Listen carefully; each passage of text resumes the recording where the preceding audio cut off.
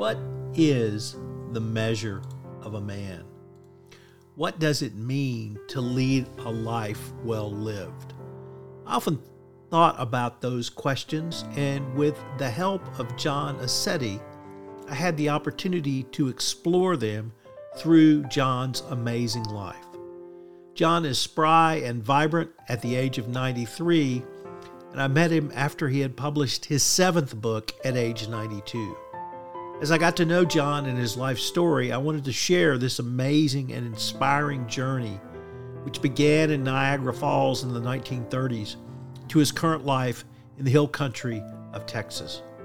Overcoming an humiliating childhood incident at age 8, John was the first in his family to go to college, served in the Air Force, became a teacher, a principal, and retired from his first career. In his second career, he and his wife traveled internationally and ended up in Kerrville, Texas, where John began yet another career as an author. Join me on this most fascinating journey from last to first with John Assetti. In this episode, John Assetti details his college career, getting a master's, and moving into teaching. Hello, everyone. This is Tom Fox, back with another episode, and I'm, of course, visiting with John Assetti. John, first of all, welcome back. Thank you so much, Tom. John, as we ended our last episode, you had completed your military service. You told us about some of your adventures when you were stationed overseas, but you came back home and you returned to college. What was your college experience like, and how was it different as a veteran? Tom, it was quite a revealing experience for me, since I was now a mature man, a mature adult, and I was able to see things from a different perspective completely. I worked after I completed my service. It was in October. I spent a couple of months working someplace, but then I decided in January to go back to school. I had a very strong desire to return to college, to get a degree and start my career. And that's when I went to the State University of New York at Geneseo. And fortunately enough, I had saved a lot of money in the military, and I bought myself a car, so I was able to drive to school and come home on weekends, because I used to play in the local band that played for weddings and also different kinds of parties with a group of nice friends of mine.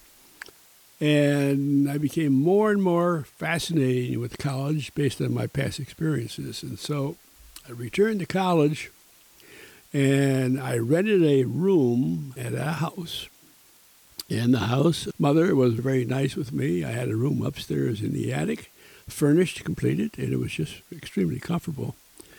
And I sat down for quite a while that first night I got there and decided that my goal was to complete college as soon as I can. So I spent my time going to school during the year. I also spent a couple summers to finish off my college in 2.5 years. And they gave me credit for 1 year.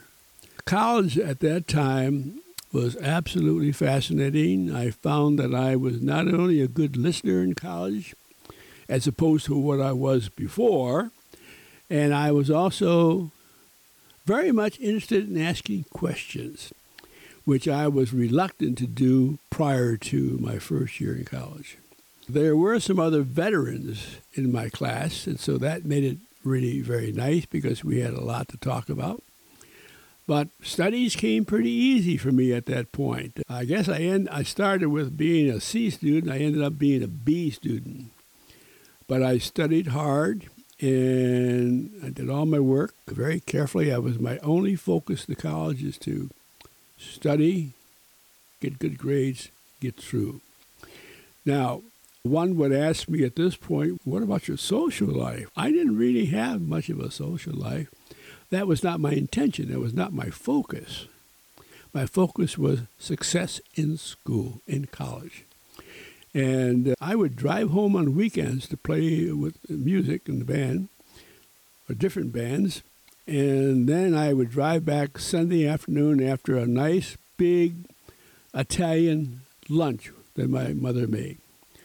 And then 2-hour drive, and I would hit the sack for about 3 or 4 hours because I was tired, get some rest. And when I woke up, man, I was raring to study. And boy, those papers just flew off the shelf on me. And they were easy to do because I was rested, I was focused, and I was raring to go. I had a goal, and I was going to achieve that goal. So I did well in school. In fact, in my last year at college, I had belonged to several clubs on campus.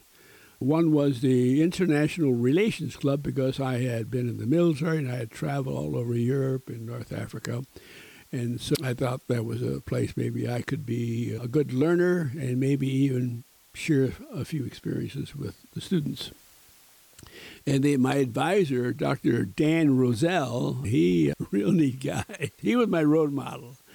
And we got along real well, by the way. And as I was selected as president of the International Relations Club in my last year. And that was quite an honor. I didn't expect the kids to vote for an old geezer like me, but that's what I did.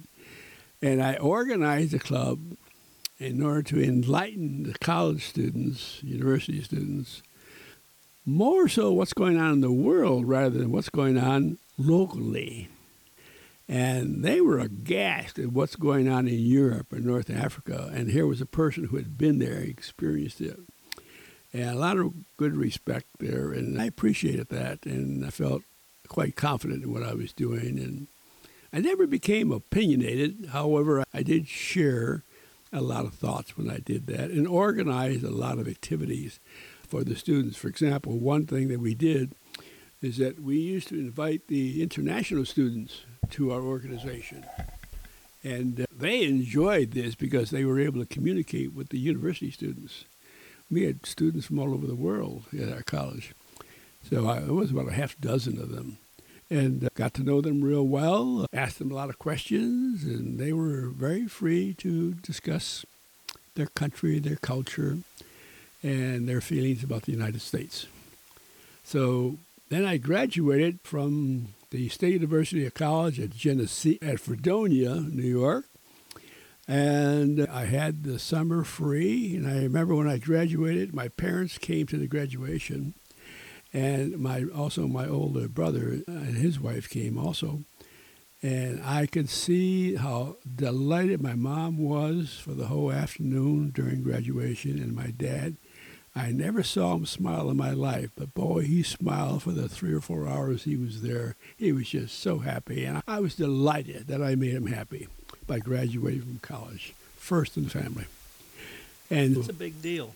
Oh, very big deal. And I tell you, the same thing happened after I got my master's degree. They came to my graduation, and my dad was still like yesterday. He was just delighted that, because he encouraged me to go to college, get an education. And I remember him hugging me so many times. Oh, sometimes I even had tears in my eyes because I could see that he was so happy. And I had done my job. I had reached my goal. And I spent the summer working, but September I had applied for a program at the University of Buffalo where I received my master's degree in 2 years. And the master's degree was in guidance and counseling. I thought at the time I wanted to be a guidance counselor. And then that changed after I graduated. Like most people, they don't probably follow their own field. It's a different field they go into. So I went into teaching. And I was teaching at the time I was working on my master's degree. Now, at the end of my master's degree, when I was finishing my term paper, I had been going with a beautiful, wonderful woman. We got engaged, and we were ready to get married. But I was pushing myself at college. I was going nuts, trying to finish my term paper and make plans to get married, and we were going on a honeymoon. And my wife knew there was a problem, but she said, "You get through this, no problem." And so we did get married at the end of my college career there. And I remember we went to the Buffalo airport to fly to Bermuda. At the airport, I said, sweetheart, I really hate to tell you this, but I don't feel well at all. And maybe we should call a doctor. I'm not sure what it was, but I just wasn't feeling well. I was exhausted, first of all. She said, let's call a doctor. I said, okay. So within a few minutes, the doctor came and checked me out. And he says, so you're okay, except you had the beginning of an ulcer. Because I was worried so much about finishing my thesis, finishing my college career, getting married, making plans for my honeymoon. It was just too much. So I said, oh, my God, there goes my honeymoon. And my wife says, oh, my God, I'm going to be a widow. And I just got married a couple hours ago. We chuckle about it later. And so he said, I have a solution for you. He says, drink a lot of milk. In fact, get some milk right now. And on the airplane, ask for milk. And when you get to where you're going, ask for milk. And you'll be fine. And that's what I did. And I was impressed that the milk took care of my ulcer. And I said, I'd like to have a cocktail. I'd like to have a beer on my honeymoon. I think I should be able to do that. You know what I mean? Great time. But everything turned out fine, and the ulcer went away. So we simmered down. So then I started my public school career teaching. Now that in itself is a miracle for me, because I never thought that I would become a teacher. Primarily because I hated teachers when I was in the elementary school.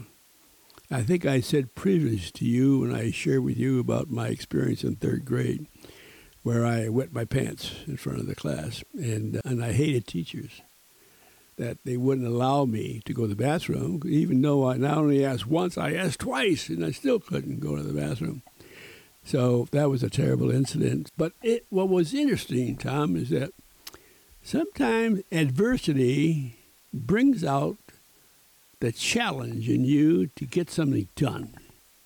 And so I decided that I'm not going to allow one teacher, because she said no to me to go to the bathroom, to destroy my career. But I will become the best teacher around as a result of that. What were you teaching? I was teaching elementary school. Okay, so no specific subject matter. No, grade 6, all subjects. I started teaching 6th grade, which was a challenge in itself, by the way. These kids are just getting to be teenagers, and it's a difficult group, but I loved it. But I was prepared for them, because I had planned over the summer what I was going to do. And the first thing I planned, the first hour of the class I had, the lesson was designed specifically by me, dealing with health.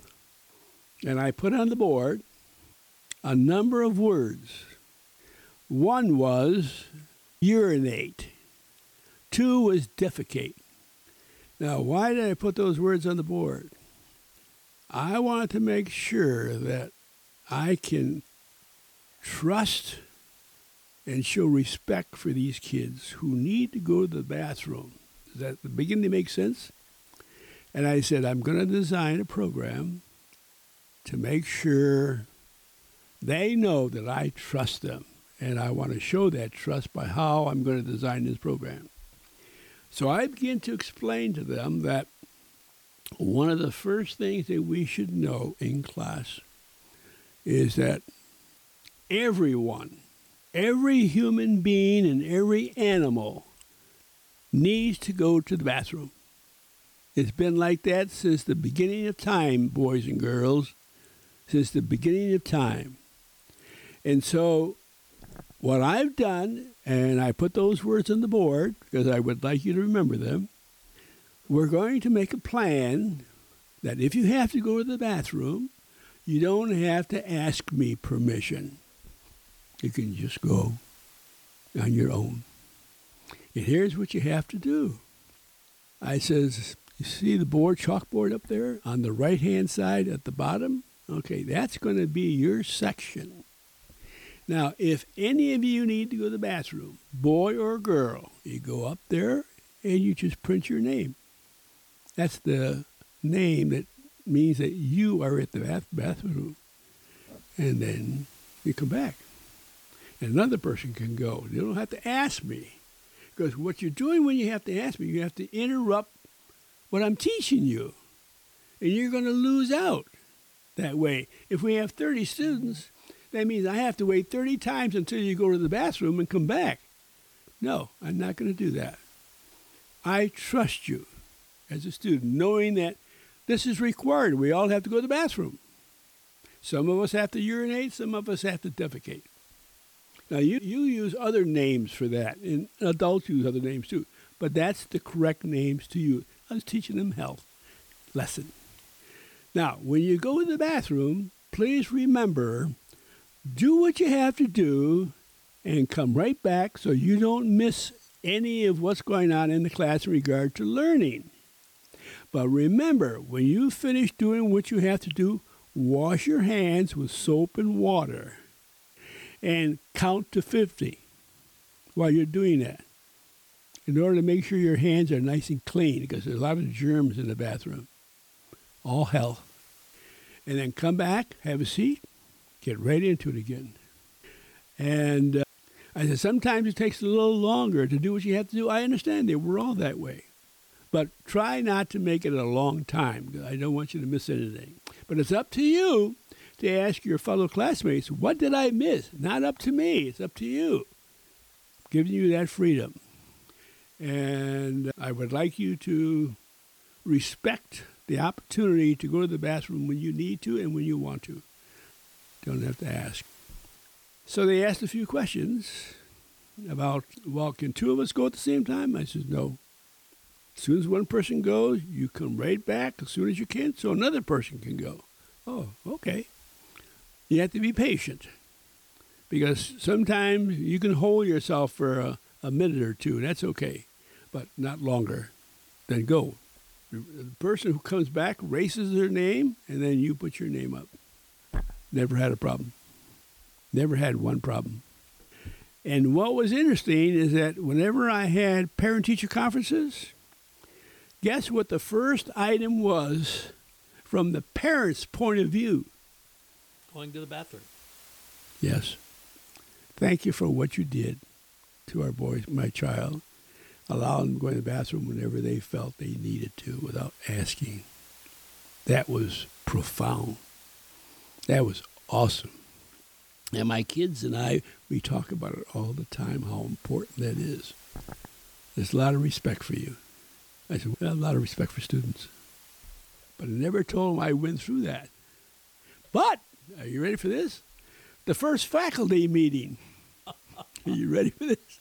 I know it's coming.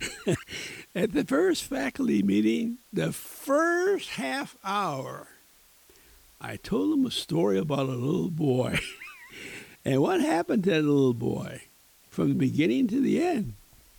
And at the end, I told the teachers that little boy was me. And they drops, their mouths just dropped, their jaws just dropped. I said, why am I telling you this story? I said, for several reasons. Number one, I don't want kids to hate you as teachers. Teachers are professional people, and they should be intelligent enough to know how to handle students, not only academically, but health-wise, personally. That's so important to me. I come with experience, teachers, and I'm sharing this with you. I hope that you never deny a child to go to the bathroom, because I can guarantee you they will hate you the rest of their lives. Boy, did I strike a chord. And it was true. So, again, adversity does bring it out, what you have to do to communicate a concept, and it works. Now, the teachers were very thankful for telling me that, because they were so focused on academics. They were not focused on kids going to the bathroom. We don't learn that in college. That's something we all do. I said, yeah, I know. But there are some teachers who will say no. And not just once. Sometimes they'll say it twice. And the poor kids are suffering at that point. How the hell can they study? How can they read? How can they do math? How can they listen to you if they have to go to the bathroom? Very emphatic. And they all agreed. I never had a problem with a faculty member because I was being honest with it based on my experiences. I enjoyed teaching. I was a creative teacher. But I wasn't a lecturer. Most teachers are lecturers. I was not a lecturer. Now, because of my military experience and my traveling experiences in Europe, I decided that my social study classes would be student-oriented. Not teacher-oriented, but student-oriented. And I always had small groups of students working together on projects. If we were studying something like a country, like for example, we studied Italy and a lot of the European countries, I would have them work in groups of 3. One would be the chairman of the group. One would be the reporter to report to the class how everything went on there. And the third person was the recorder. He just recorded the information that they had. So they had all this stuff. And then what I would do is that you're not always the chairman. Sometimes you'd be the reporter. Sometimes you'd be the recorder. So they had all 3 experiences, the whole class, throughout the whole year. And they loved it. They were active learners rather than passive. And then in the Italy one, we had some fun with that because I had brought back a lot of slides with me of Roman history, monuments, and so on. And what we did was to put together a program and write it up and have pictures. And I told them that I would like to do this, but I would like to tape record it. And you'd have to come in on a Saturday. And they said, Saturday? We can't come in on a Saturday. That's a day off. I said, we're not going to do it during the day because we're in school and we're learning other topics. But you come in on a Saturday, we'll just focus on doing this, tape recording this with the slides, or we won't do it. So they all volunteered to come in. I had a class on Saturday when we tape recorded this. And I started off the program, and they never forgot it. I hollered out the microphone, Caesar Augustus, and one more name. And they were shocked to hear that, because that was the beginning of this whole study of Italy, history. And then each child had to write something about one of the pieces of history that we taught them. For example, like the Parthenon, not the Parthenon, but the Acropolis? No, not the Acropolis, that's in Greece. Colosseum. Colosseum. So they had to write about the history of the Colosseum based on their research. So they had like a paragraph they had to write. And we had each of them talk about it. And then we invited the school to come and hear our program in the auditorium. My principal almost crapped his pants. Wow! That was tremendous! The kids loved it. The teachers loved it. They couldn't get over it. I said, this is learning. This is what learning is all about, active learning. So my principal says, come to my office after school. I got to talk to you about this. I have some ideas for you. I said, yeah, sure. And I was very proud of it, proud of the kids. I told them so. And every now and then I'd buy the class a pizza, a couple pizzas to enjoy. And the principal said, you should write this up for publication. I said, why? That was tremendous. Get this out to other teachers all over the country. I said, where would I get it published? And you have a publishing company down the road, about a half hour, or a lot of publishing companies around. I'll help you out. And my principal, he had his PhD. So I did, and it was published with pictures. Kids with a microphone. So that to me was an awesome experience that gave me all my confidence back that I lost. I was very proud of what I did. That was the beginning of many other events in teaching. For example, we would have an original play every year that I designed. A play. All kids participated. And they loved it. I was the only one that did that in the school. No other teachers did that. It was fun. But what was ironic about this is that the amount of learning that went on. We had to learn how to spell these words in order to say them correctly. We had to write these words based on the name of the facilities or the architect that we saw. They had to learn how to listen to others in the group of 3. They had to record. They had to write. They had to use handwriting. And someone had to report it. They all had to report it eventually. So they learned public speaking. They learned writing. They learned listening. All the subjects were there. And without them realizing it. The only one who realized it was me. The teachers, even the teachers didn't realize it. They thought, you're spending so much time on this. I said, why don't we talk about this at faculty meetings? So anyway, thought that was a good way to teach. I was very proud of it. And I wrote another article. We did other projects, and I wrote them up for publication. So that was done over the 10 years that I taught at the school there. And then after teaching for 10 years, I taught 6th grade and then 4th grade and tried all kinds of things out. I was very creative. I applied for at the State University College at Geneseo, New York, for their laboratory school, and I was accepted. And that's where we're going to end this episode, and we're going to pick that story up in the next episode. I look forward to hearing about it, John. Thank you so much, Tom.